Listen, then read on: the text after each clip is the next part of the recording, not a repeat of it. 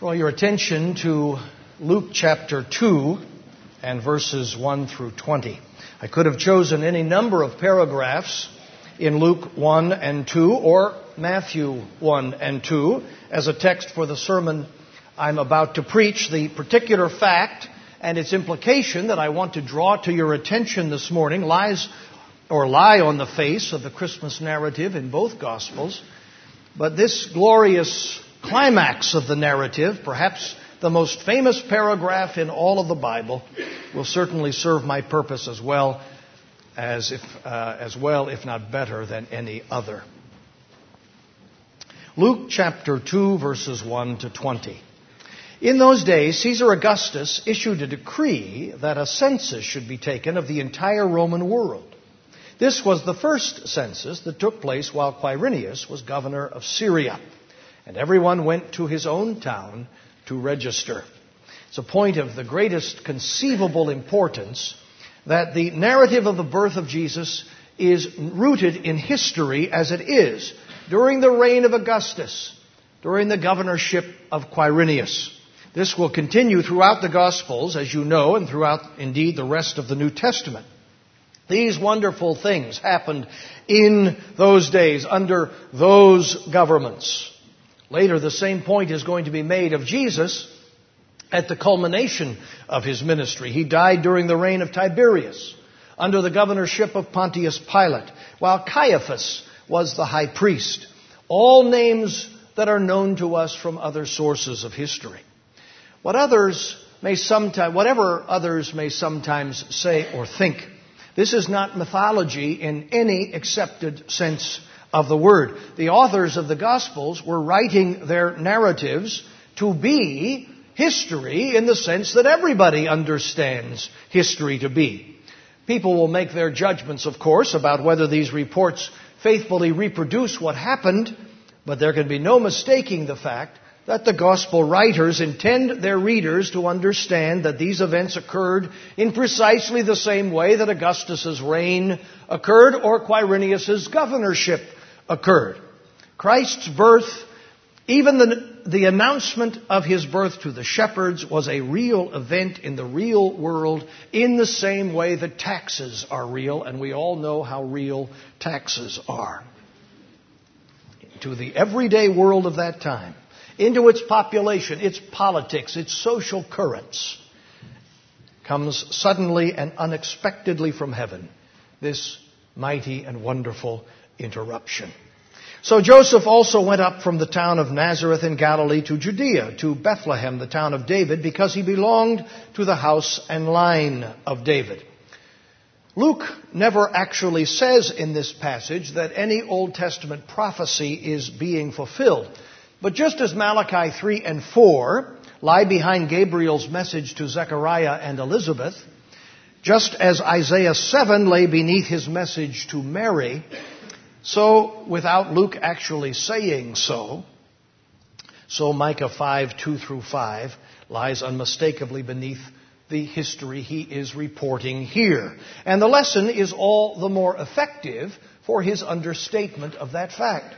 Events transpire to ensure that the birth will occur in Bethlehem. Even a pagan emperor's need for revenue is made to contribute to the unfolding of God's plan of salvation for the world. And in Bethlehem, a mother gives birth to a prince of ancient lineage who will shepherd the scattered flock of Israel and extend his authority to the ends of the earth, proclaiming peace.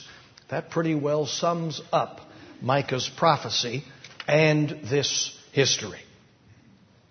He went there to register with Mary, who was pledged to be married to him and was expecting a child. While they were there, the time came for the baby to be born, and she gave birth to her firstborn, a son.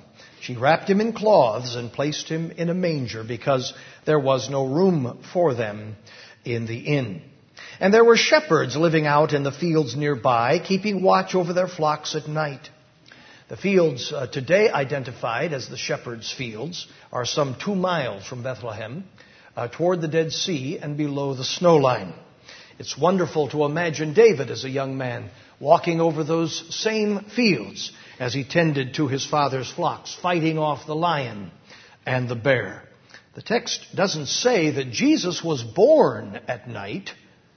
That thought is taken over from the time of the appearance of the angels to the shepherds, which could have been hours or even a few days after the Lord's birth. An angel of the Lord appeared to them, and the glory of the Lord shone around them, and they were terrified. But the angel said to them, "Do not be afraid. I bring you good news of great joy that will be for all the people. Today in the town of David a Savior has been born to you. He is Christ the Lord. This will be a sign to you. You will find a baby wrapped in cloths and lying in a manger." Suddenly a great company of the heavenly host appeared with the angel, praising God and saying, "Glory to God in the highest, and on earth peace to men on whom his favor rests." When the angel had left them and gone to heaven, the shepherds said to one another, "Let's go to Bethlehem and see this thing that has happened, which the Lord has told us about." The shepherds instinctively realized the significance of a word spoken or sung by angels. God had spoken to them. So they hurried off and found Mary and Joseph and the baby who was lying in the manger. When they had seen him, they spread the word concerning what had been told them about this child, and all who heard it were amazed at what the shepherds said to them. But Mary treasured up all these things and pondered them in her heart. The shepherds returned, glorifying and praising God for all the things they had heard and seen, which were just as they had been told. Our Heavenly Father, once again, having read this magnificent account of these stupendous events, fill our hearts with joy. Use that joy, O God, to strengthen our faith and to animate our hope. If such was his first coming, what shall be his second? We pray it in Jesus' name. Amen. I want to reflect with you this Christmas Eve on the simple fact, obvious to any observant reader of the Christmas narratives in Matthew and Luke, that the participants in this high drama and this incomparable history were all simple people, ordinary, unremarkable, and unknown outside the small circle of their personal acquaintance. In this history, we do encounter people of substance, to be sure. The name of the Roman Emperor, Caesar Augustus, begins the account of the Lord's birth. Shortly after that, the name of one of his governors, Quirinius. Everyone in the world knew the name Caesar Augustus, and everyone in the Levant would have known who Quirinius was. In Matthew chapter 2, Rome's client king, Herod, is mentioned along with the chief priests and theologians of Jerusalem. These were important people, well-known people, at least to the Jews in the capital. None of these people, however, had any real interest in what was transpiring at that very moment. They were either utterly ignorant as the Roman emperor and governor, carelessly indifferent as the priests and theologians in Jerusalem, or irrationally and bitterly fearful as the paranoid King Herod. The role these people play in the unfolding drama of the incarnation of God the Son is entirely unintentional. Their unbelief reduces them to the role of pawns who, quite unaware and unwitting, serve the interests of the coming king. The only people of real consequence, as the world measures such a thing, who play a willing role in this history are the unnamed magi who travel from the east to offer their worship to the newborn King of Kings. They beautifully portend the faith, love, and loyalty that would soon be given to this same Jesus by men and women of every tongue, tribe, and nation on the earth. But much as we are meant to admire them, and as important as their appearance in Bethlehem is, we don't know their names. We don't know from what country they came. We don't really even know how many of them there were.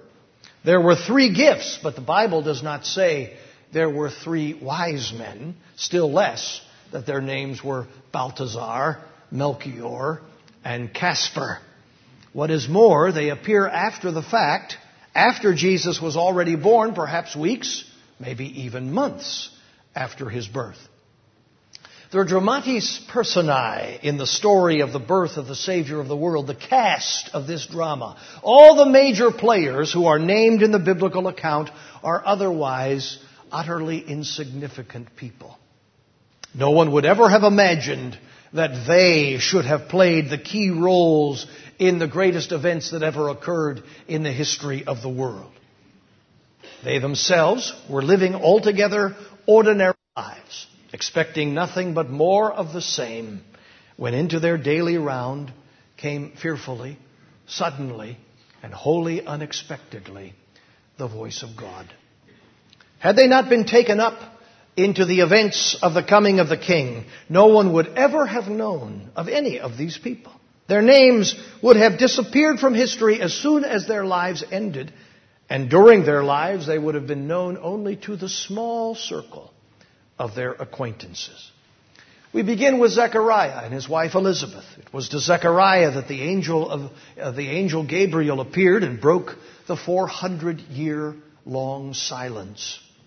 It had been 4 centuries since the Lord had last spoken directly and immediately to a human being. That is, not through His Word and His Spirit. That, the prophet Malachi. 400 years had passed on that day when Zechariah entered the holy place to burn incense and there received the news that his old and barren wife was to bear the forerunner of the Messiah. 400 years is a long time. We can pardon Zechariah for having no idea whatsoever that such a thing would come to pass in his own lifetime, much less in his own life. The pilgrims had not yet set foot on Plymouth Rock 400 years ago. But why should God have at last spoken to such a little man as Zechariah? Zechariah was a rural priest. He lived in a village in the hill country of Judea. He did not live in Jerusalem. On the occasion of Gabriel's appearance, he was there because his division had rotated into service at the temple and because he had been chosen by lot to offer incense. There were many priests in Judea in those days, and many never were given the opportunity to offer incense. No priest was given the opportunity more than once. So it was an old man's lucky day. Had the angel not appeared, he would have gone home happy that at least once in his life he had been able to enter the holy place of the temple and burn incense in that sacred and storied space. His wife was an older woman by this time as well. They were a dear couple, but unremarkable, like many others in the Church of God who have lived with sorrow. Their sorrow was that they had no children.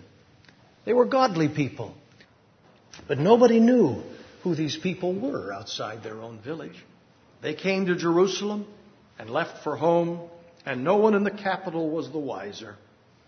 Little people like them came and went all the time.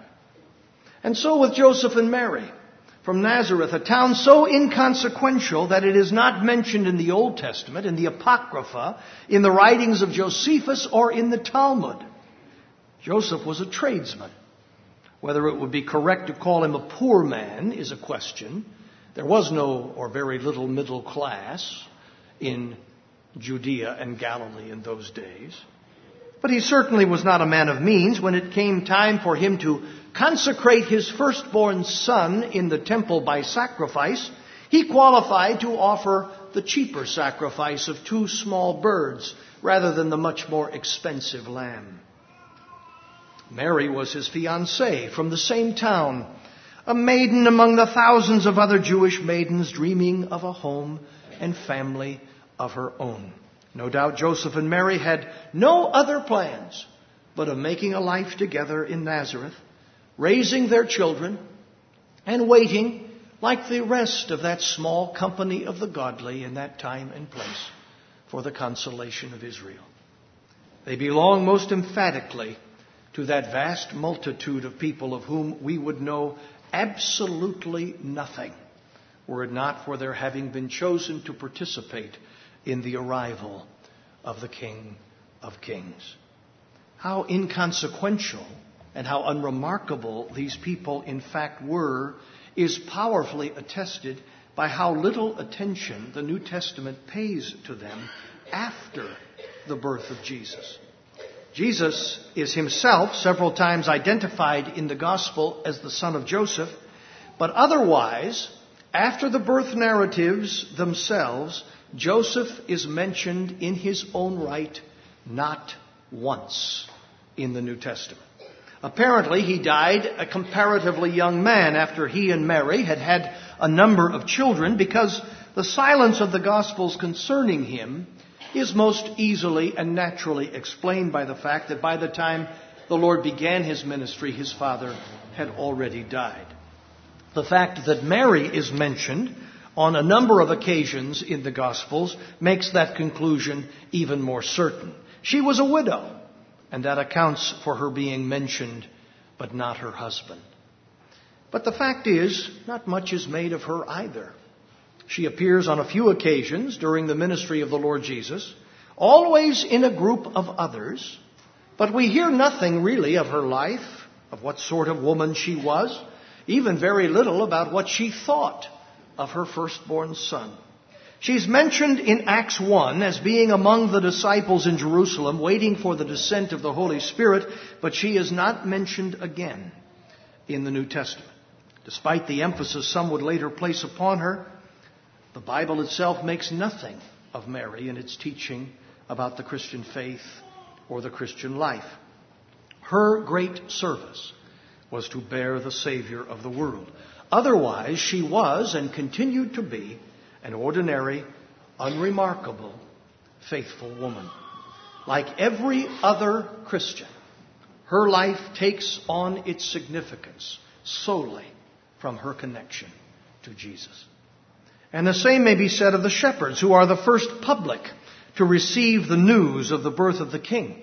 The Christmas narrative has cast such an aura of sanctity around this group of men that we tend to idealize them and their occupation. We tend to think that the angels would, of course, in the nature of the case, have made their announcement to the shepherds, because nothing would have been more appropriately beautiful, nor so fitting on a Christmas card, than the bucolic scene on the hillside outside of Bethlehem. Men in robes with staffs, sitting around a fire with cute sheep in the background. As a matter of fact, however, shepherds were not viewed generally in Judea in such a positive light.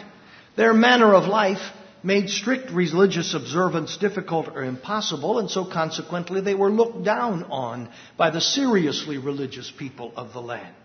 What is more, their profession did not have the best moral reputation.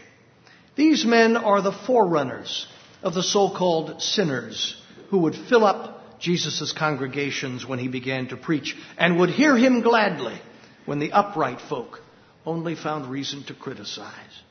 We wonder about the future life of these shepherds, to whom they told their tale of that wonderful night.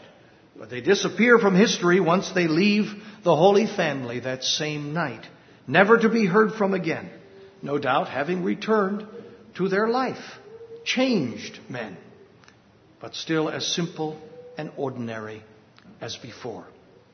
And still we are not done.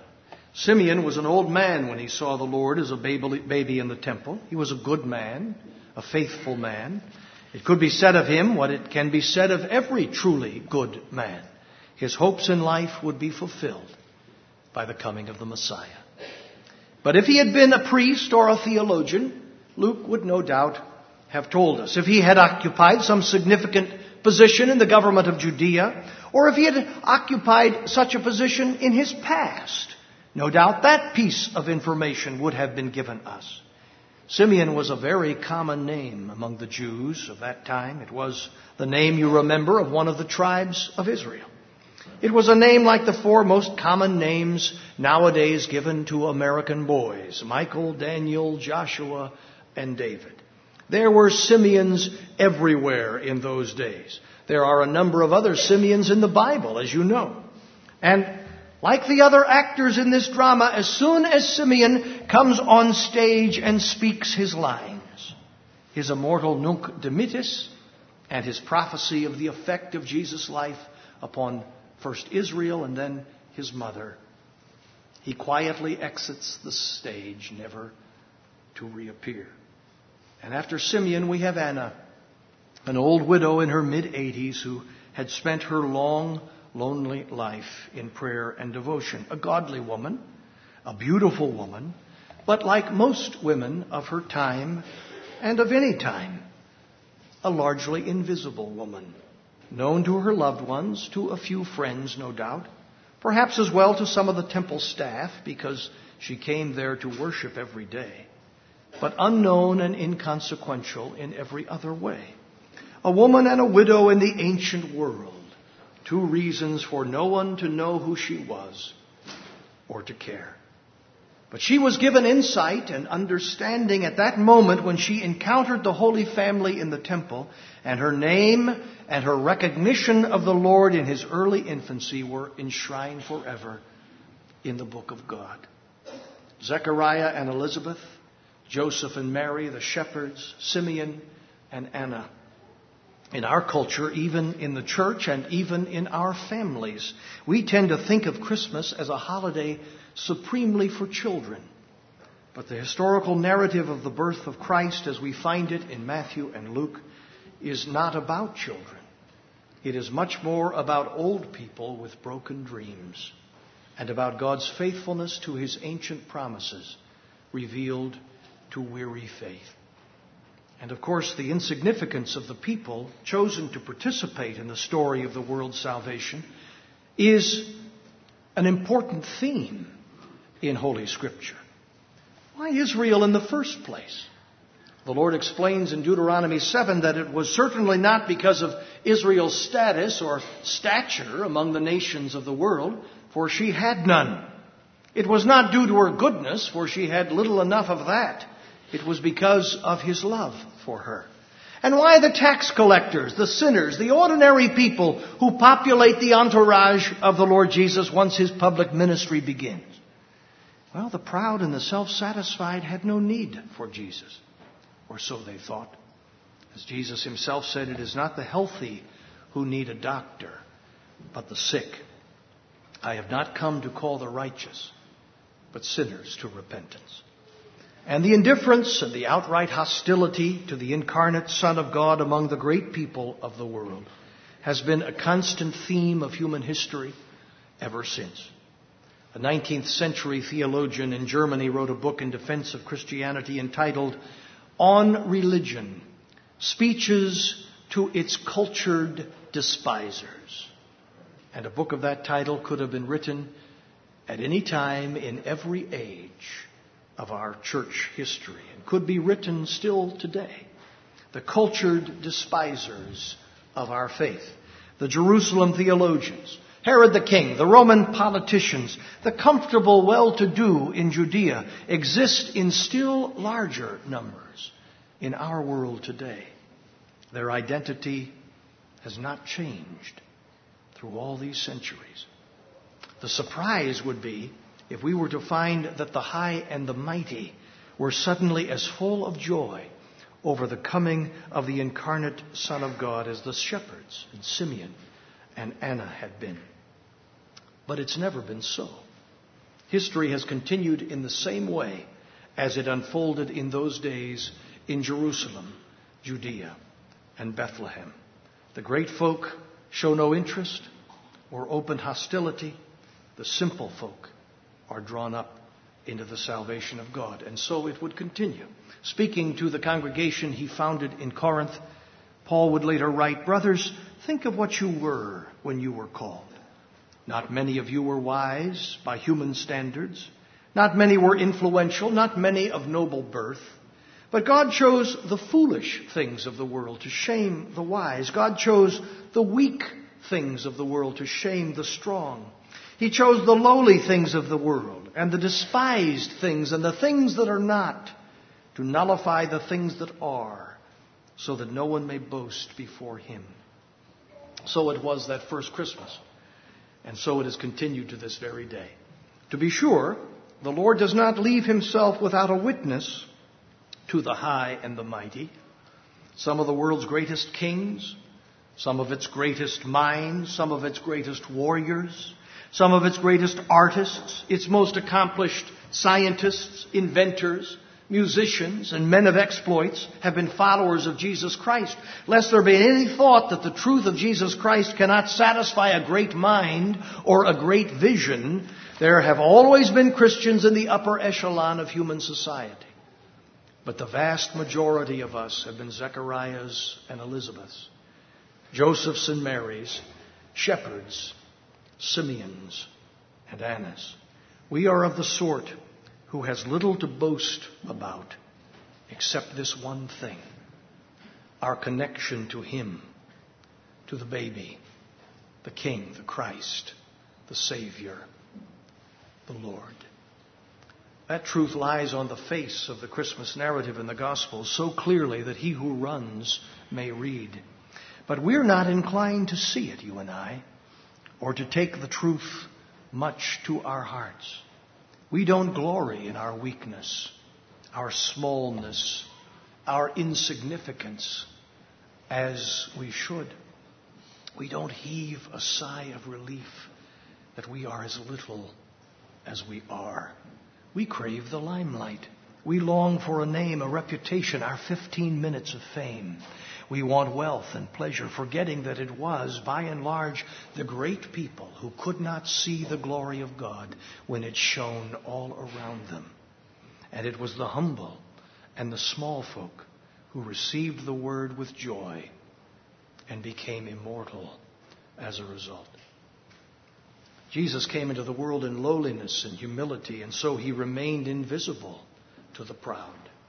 Only those who were lowly themselves were able to see him. To be sure, there is an outward lowliness and an inward lowliness, and those who are poor and those whose condition in the world is very poor are not necessarily lowly in heart, but it is still much easier for them and much more common for them to see Christ for who he is and for what he has done than it is for the high and the mighty. And the reason is simple. Prosperity knits a man to this world. He feels that he is finding a place in this world, when really all that is happening is that the world is finding a place in him. Or as the brilliant French Jewess, later Christian philosopher Simone Weil once put it, a beautiful woman looking at her image in the mirror may very well believe that the image is herself. An ugly woman knows it is not. You get the point. Wealthy people, powerful people, famous people, the beautiful people are naturally more enamored of this world and of their place in this world. They're distracted by its pleasures and preoccupied by their place in it. The world is their oyster, and they spend their days thinking about what they have and still more about what they might still yet obtain. Why think of the world to come when this world offers so much? Ordinary people are more conscious of what they do not have, what they will never have, and what they are not and will never be. This world does not have quite the same grip on them because they're more conscious of the very small place they occupy in the scheme of things. The message of eternal life, of salvation, of a Savior who will rescue them from this world of sin and death makes much more sense to them and strikes them as much more important. The high and the mighty don't want to be rescued. They're happy where they are. Now, what does all of that have to do with you and me? Well, thank God that we are all, I think all of us, among the ordinary, the simple people. We're not those who are so wealthy that it is harder for us to enter the kingdom of God than for a camel to pass through the eye of a needle. We're not the powerful and the famous, the men and women of consequence who will be so easily beguiled into forgetting how little the world and its pleasures can possibly mean when our lives are so short and our death so rapidly approaching. We are the ordinary people out of whom, from the beginning of time, the Lord has built his church. The question posed by this history is simple enough after all. It is the challenge of the whole message of Holy Scripture, the gospel of Jesus Christ and the Christian faith. Would you rather be Herod, the wealthy king, brilliant, powerful, successful, but now nearing death and genuinely insane, or one of those simple shepherds who heard the angelic choir that night outside Bethlehem and then went back to their flocks to spend the rest of their days and nights remembering what once they had seen and heard?